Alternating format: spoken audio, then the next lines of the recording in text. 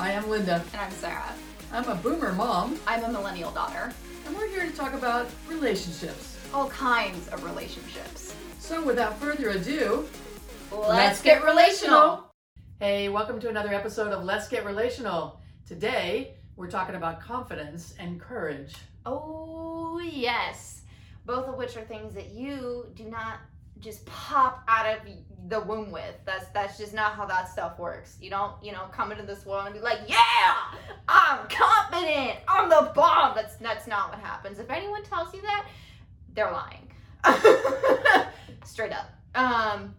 It's a thing that it's something that you can learn. It's not a thing that just happens naturally. It's something that someone has to instill in you, that you can instill within yourself, which is not something that everyone really talks about. It's just like, oh, you're confident, like you were just born that way, but no, that's not how that works.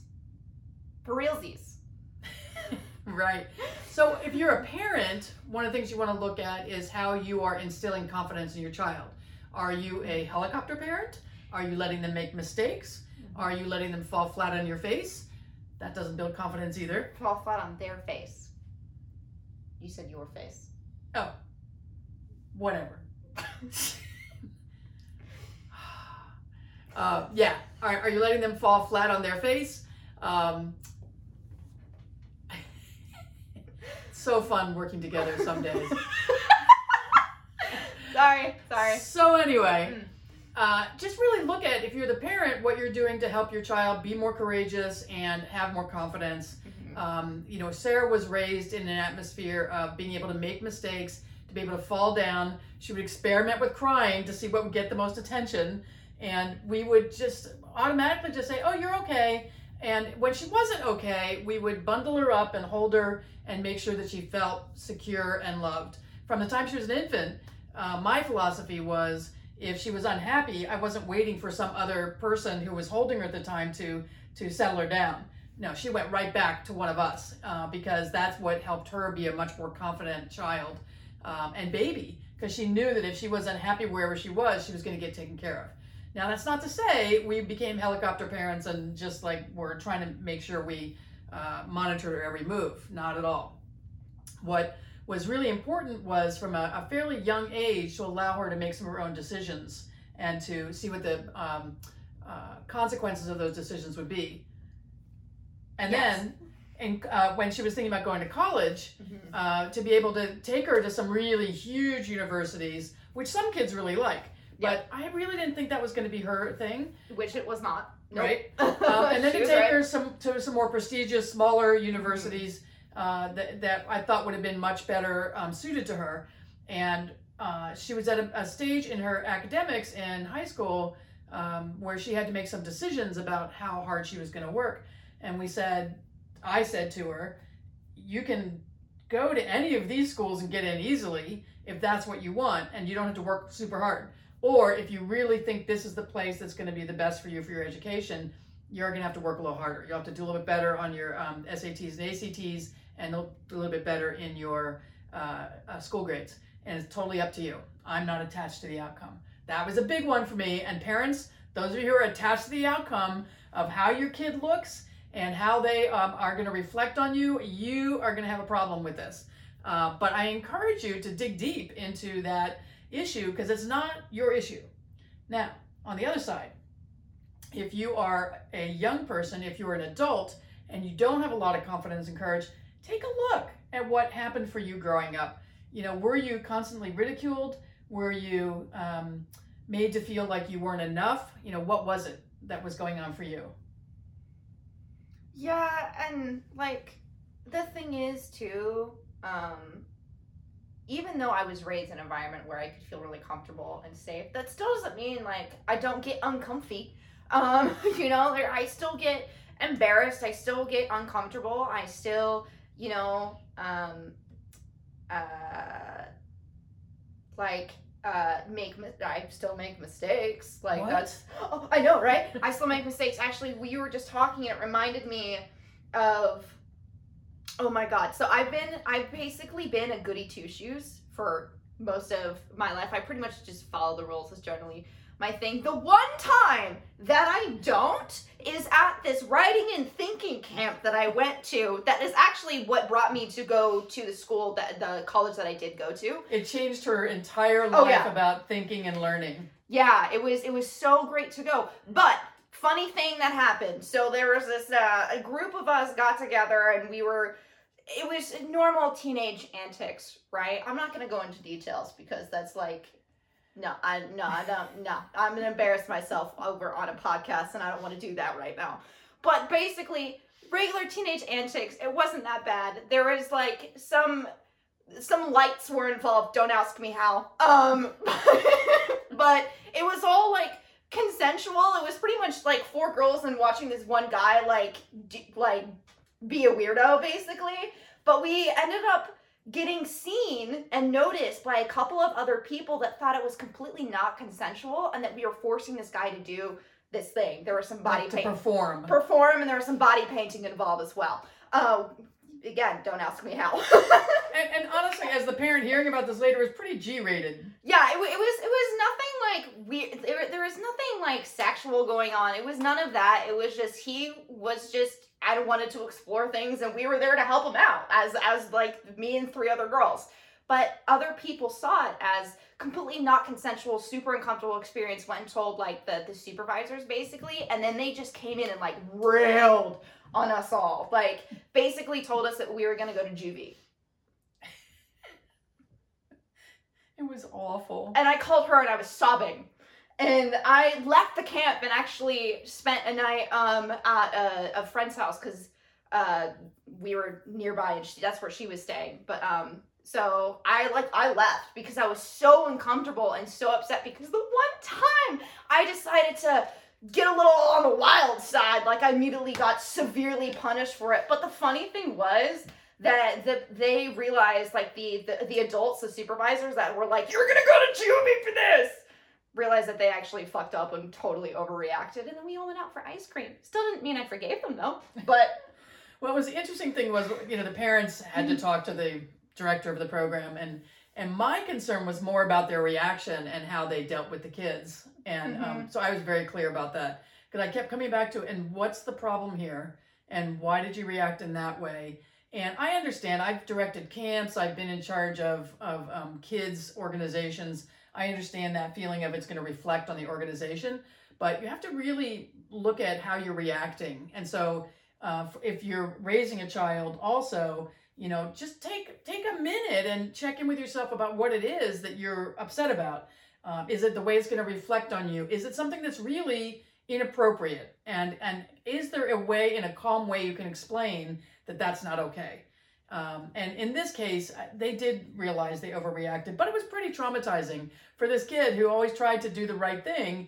She was always very verbal and wanted to say what she felt and all of that, but she wasn't a big acting out kind of person. No. And so for her to do something that she felt like was within the parameters of what everybody was in agreement with. Oh yeah, there's total, no one was uncomfy. Like all of us that were like chilling were having a good time. But it was like other people that didn't communicate with us and ask us any questions about what was going on. They just assumed what was going on and because they were like young teenagers like we were, that their assumptions were wrong. But those are the ones that the adults believed because we were told on, and therefore we were the ones that were in trouble and punishable. Well, the interesting thing there, as I wonder what was going on for those kids who didn't actually come to all of you and say, "This is making us uncomfortable. Can we talk about this?" They went right to the supervisors. So, different levels of confidence, different levels of courage there. I thought it was really courageous for the kids to do what they did in terms of being articulate about how they felt about it. I thought it was courageous of you to say, "I need a break. I need to come stay with our friend and get a night away." They didn't want me to leave. Like the supervisors were like, "Are you sure? Like, you don't have to go?" I'm like, "No, you made me so uncomfortable and upset. I don't want to see your faces right now. I'm leaving." Well, and in some situations, adults try to shame kids into staying with something. And I really have an issue with that. That happened once with one of Sarah's brothers on a soccer field. And he had asthma and was really struggling to breathe. And it was super, super cold out. And he was little. And I ended up having to carry him off the field because he just couldn't function. And the coaches really did a weird number on the team about how brave it was for people to stay out there. And, it's not worth risking your health for those kinds of things, emotionally or physically. And if you're in coaching situations, there's a difference between getting people to stick it out and getting people to stick it out in such a way that it's going to harm them. And so in this case, she needed a little mommy time. She needed a little adult friend time. There were, other people in her life that were there to be support. And it made a huge difference in helping her get her confidence and her courage back. It didn't destroy her, in other words. That could have destroyed some young people. It could have. And what was really good is we were all told that we had to call our parents and explain what happened. So the entire time I was on the phone with her, she was like actually kind of giggling because she was like, what the fuck is the problem here? Like, I don't see anything that you did wrong. Like, I don't understand. Like, what are you talking about? That's what they told you? Are you serious? I was out to dinner with friends. I'm like, and? Yeah. Like, what's the deal? And she had told our family friends, and they were also just kind of like, what? Like, totally confused. Like, wasn't a big deal. But because the supervisors of this camp had made it such a big deal that it was very traumatic for me. But getting a break from that, knowing that I needed a break from that, really helped. And so I could come back and finish out the camp because there's only a couple of days left or something. But and it speaks to her confidence and her ability to say what she needs and her ability to come back after she got what she needed. So I think that's one of the things that you want to look at if you are a parent raising a child.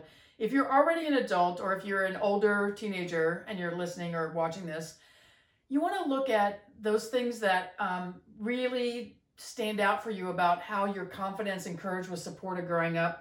And then you want to look at the places where it wasn't supported. And so you don't feel the confidence and courage you want in your life. Do you have social anxiety? Or you're afraid of other people? Or you're afraid of other people's opinions? We've worked with a number of people who are in that position who just lack basic self-confidence. They might be super confident in this one small area of their life, like what they do for their job. Mm-hmm. Like they're a genius at their job, but they can't talk to anybody else they work with. They can't go out on a date. They're just socially awkward. So you want to look at those kinds of things, and you can retrain your brain. You can overcome social anxiety. You can overcome feeling the lack of courage and the lack of confidence to really thrive in the world. And it's small little things you can do to train your brain. You can tell yourself that you're going to do something and then follow through and do it. And you start training your brain to know that you're in control. Mm-hmm. And so, your subconscious isn't in control. You are consciously taking control of your thoughts and your actions, and you're making choices. And the important thing is being willing to make mistakes. Case in point of my little story. Right. Of and it's going into college, I think actually that kind of helped my college experience. I think so too. Because the school that I went to, you could call it hippy dippy if you will, the program. That it was much more free form and that what we were able to do, and there were some rule bending a little, possibly a little, maybe. But it was all within the guise of everyone wanting to be safe and still be comfortable though. That's the key thing here. We were really big. Everyone, there were many talks about consent and being safe and being comfortable and you should never ever pressure anybody to do anything. So that was the kind of environment I was in. But for that, having that experience of sort of bending the rules, I guess, and in quotes here, to go into college where I was much more comfortable in situations where probably mini-me would have been oh my God, you're doing that! It's just whatever, I want to have this experience, and if I don't like it, that's okay. If I regret it later, also okay. That's the whole point of making mistakes and growing and, becoming an adult, I guess. Well, the good thing about your hippy-dippy college experience was that everything was geared around consent and being clear communicators. Yep. And taking steps so that people felt comfortable. Yeah. So that people could feel socially comfortable. So people could say, hey, I have Asperger's. I have some issues. Yeah. Can you help me out with these things?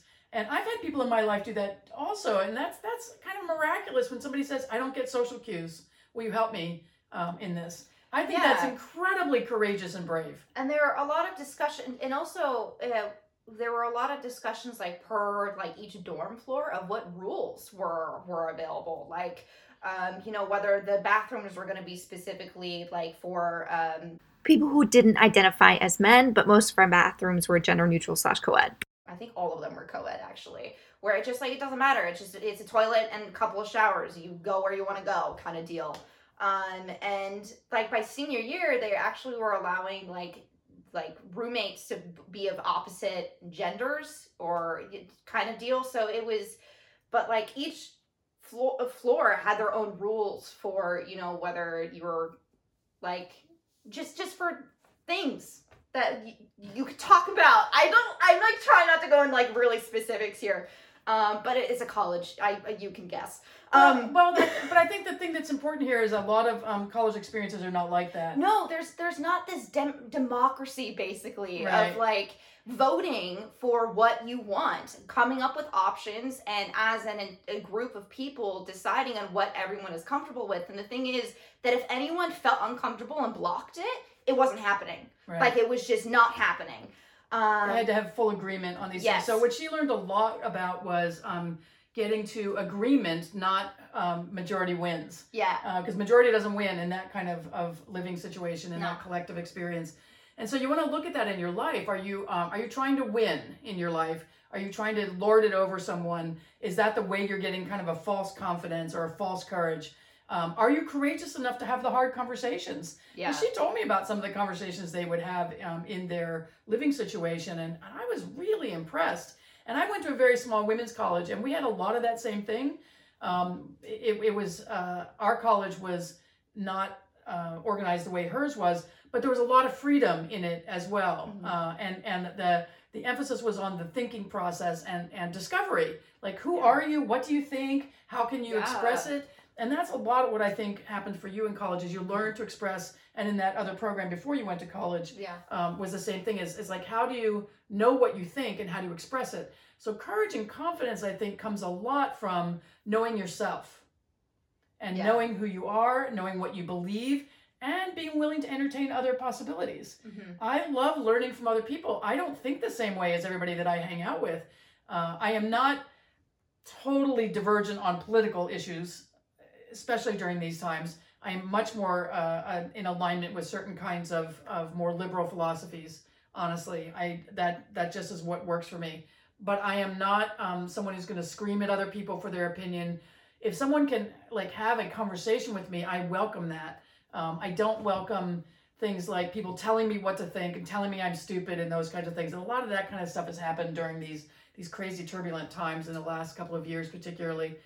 So courage and confidence comes from being willing to make mistakes, training your brain to try new things, stepping out into uncomfortable situations. That's really important. It is. Finding that today we're in a program and Sarah, much as you can see on the camera, she enjoys performing.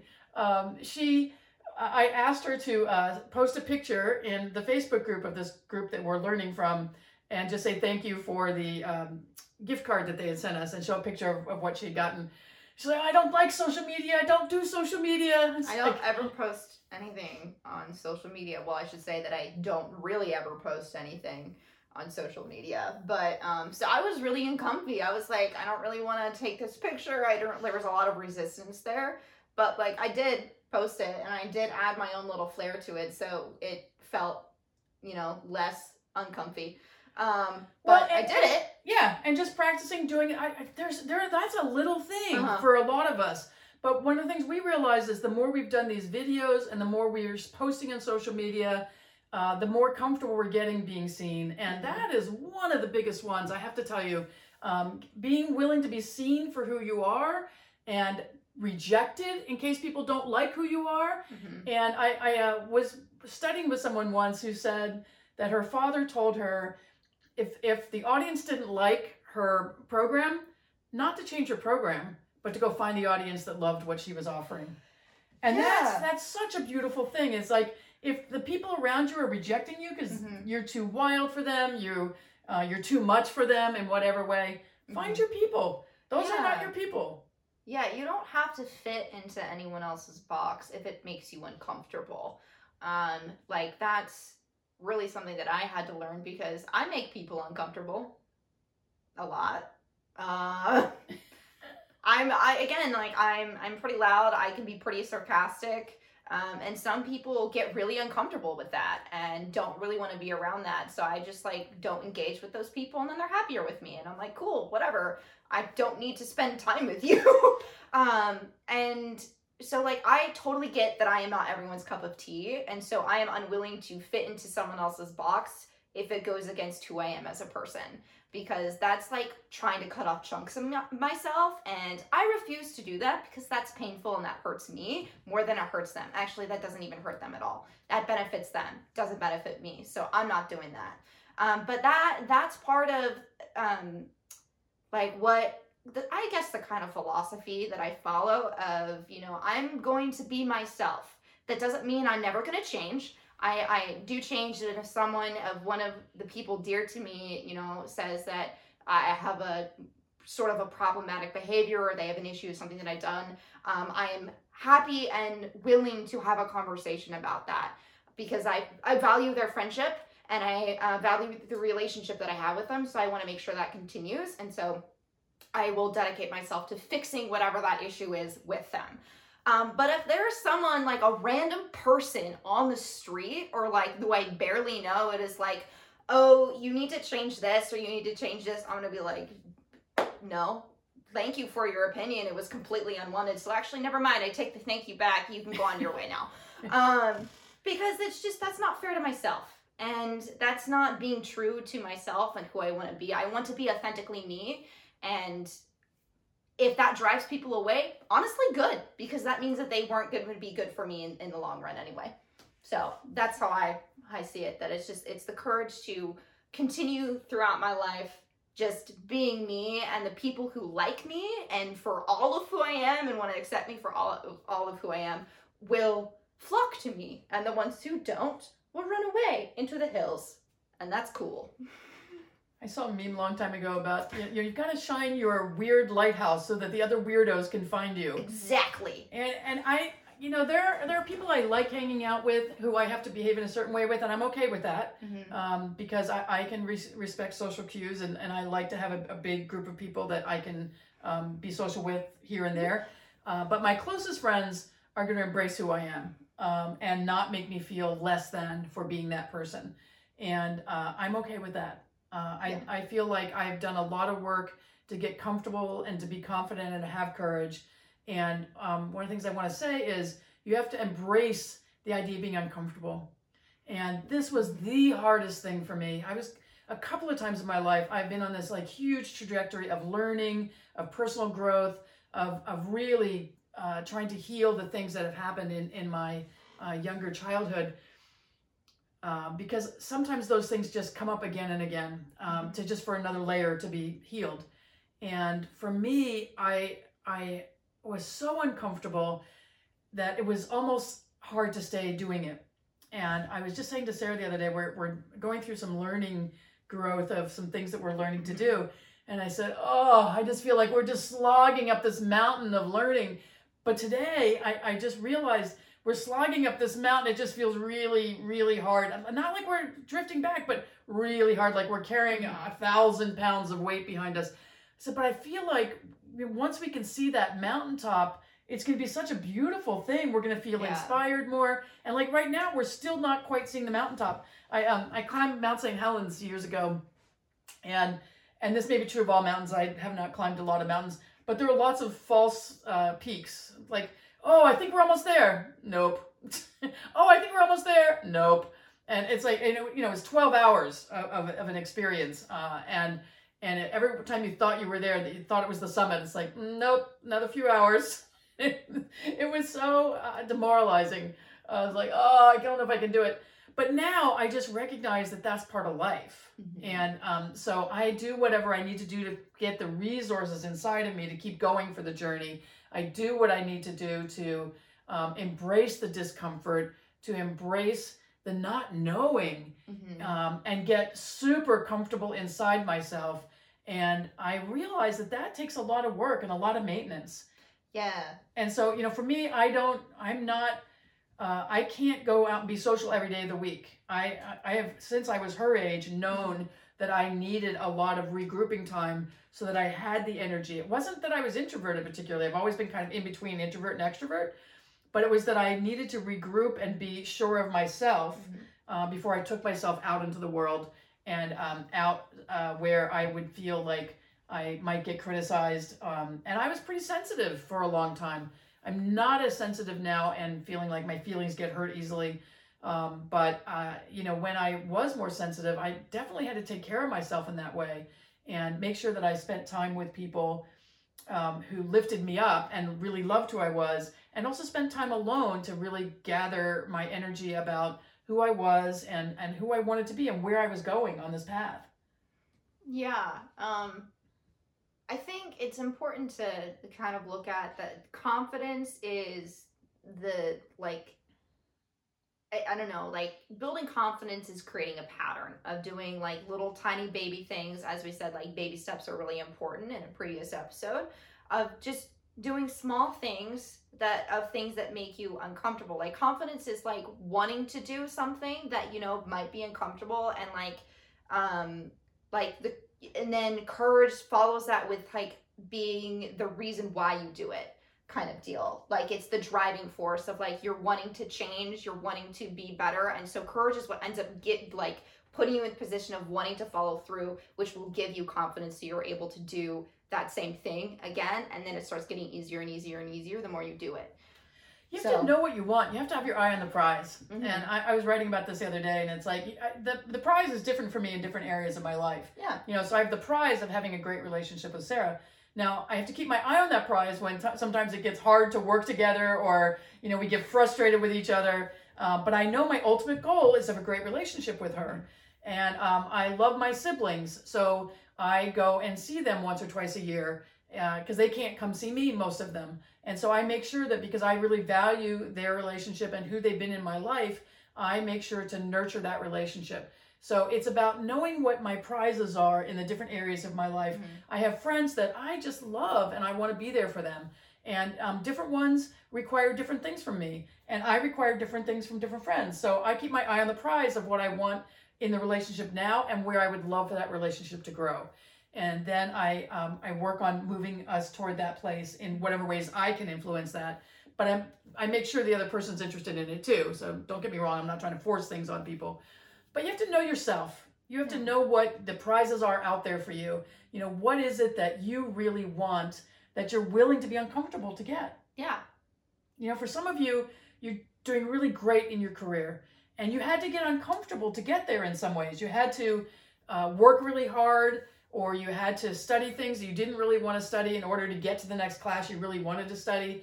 You had to maybe endure a boss you didn't like in order to get to a different level so you could be the boss of those kinds of people. Whatever it was, know yourself, know your prizes, know what your eye is on, so that you've got the courage to build the confidence. Yeah. All right. Until the next time, we love you. Mwah.